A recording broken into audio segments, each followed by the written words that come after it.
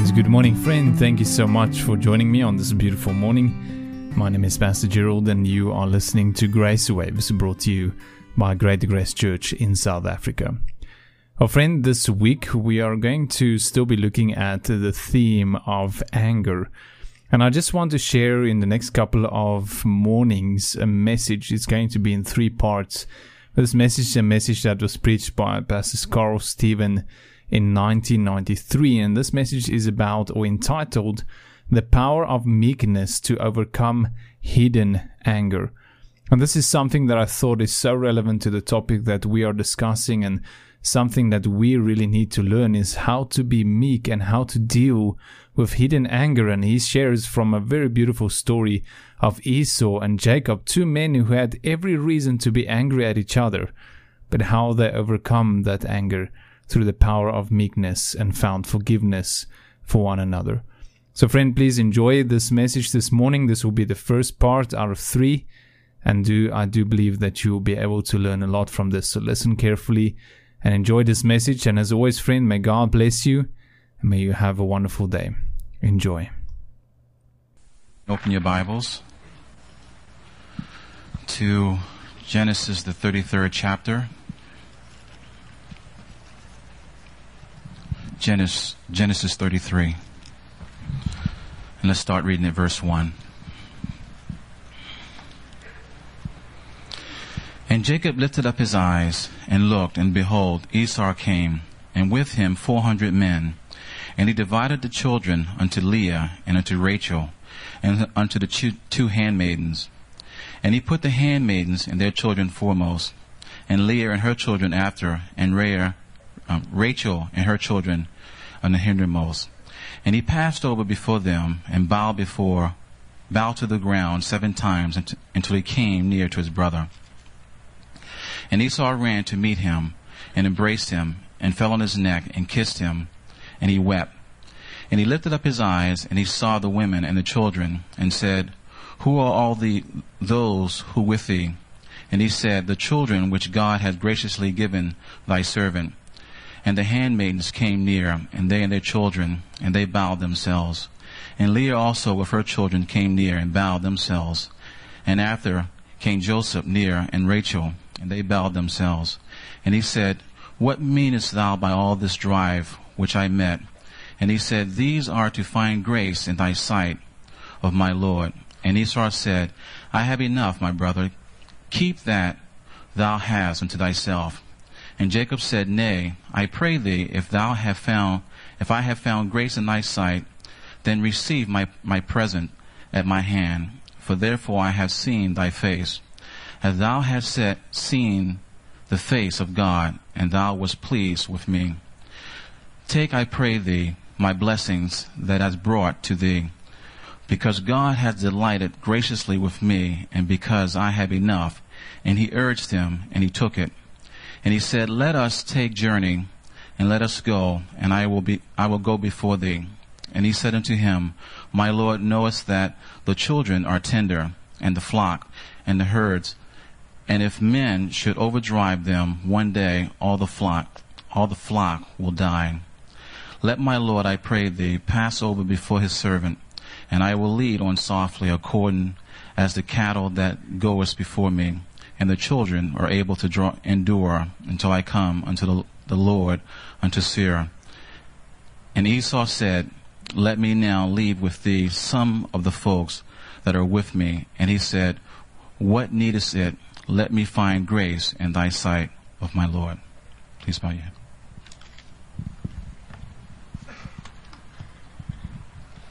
Father, bless this time around God's Word this morning. In Jesus' name, amen.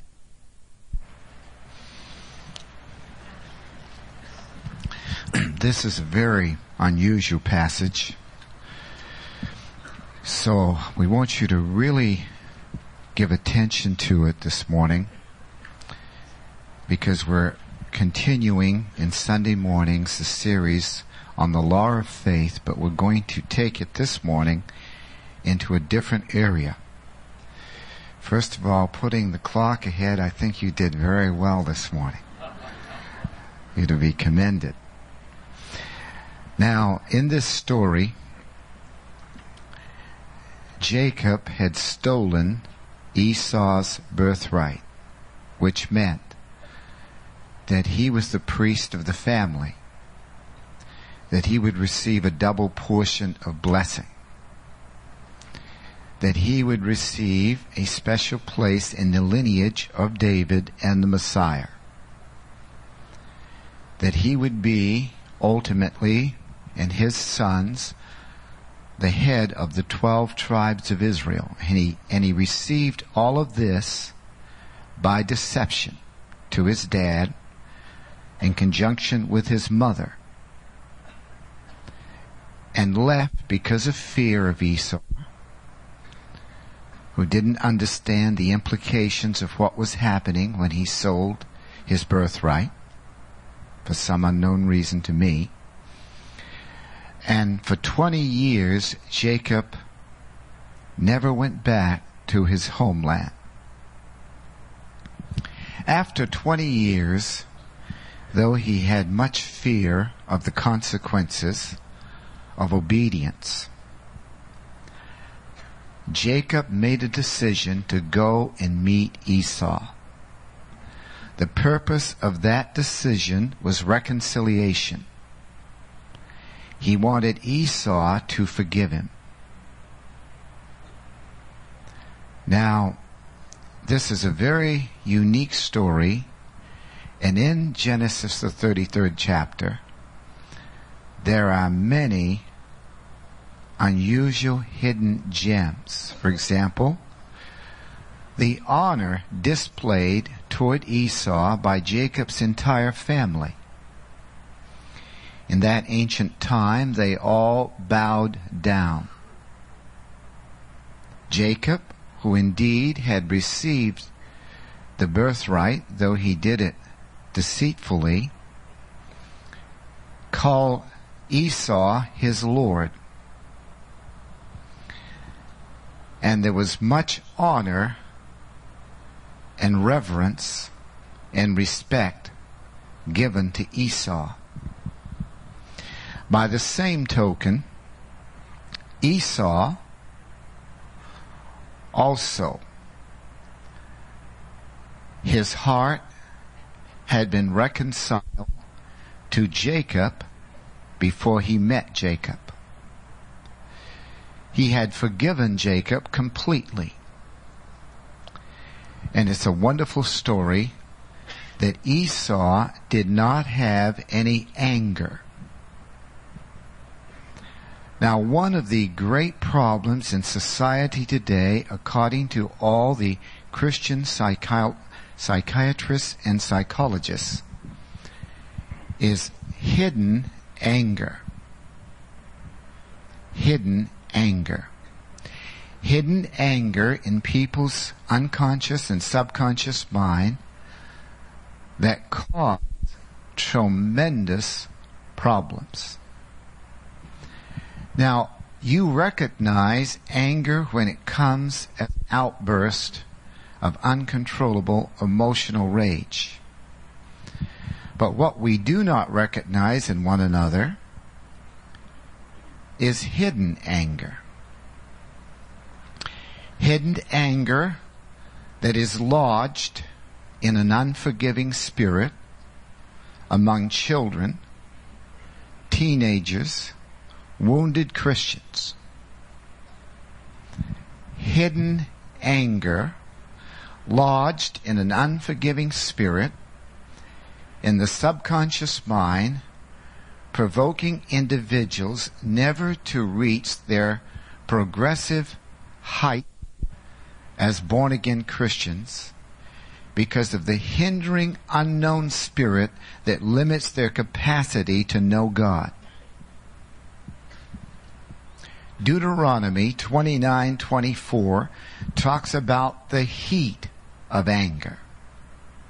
Anger produces heat, and in the Hebrew it means a fermenting, raging, negative premise towards some people in certain relative relationships that pertain to the past.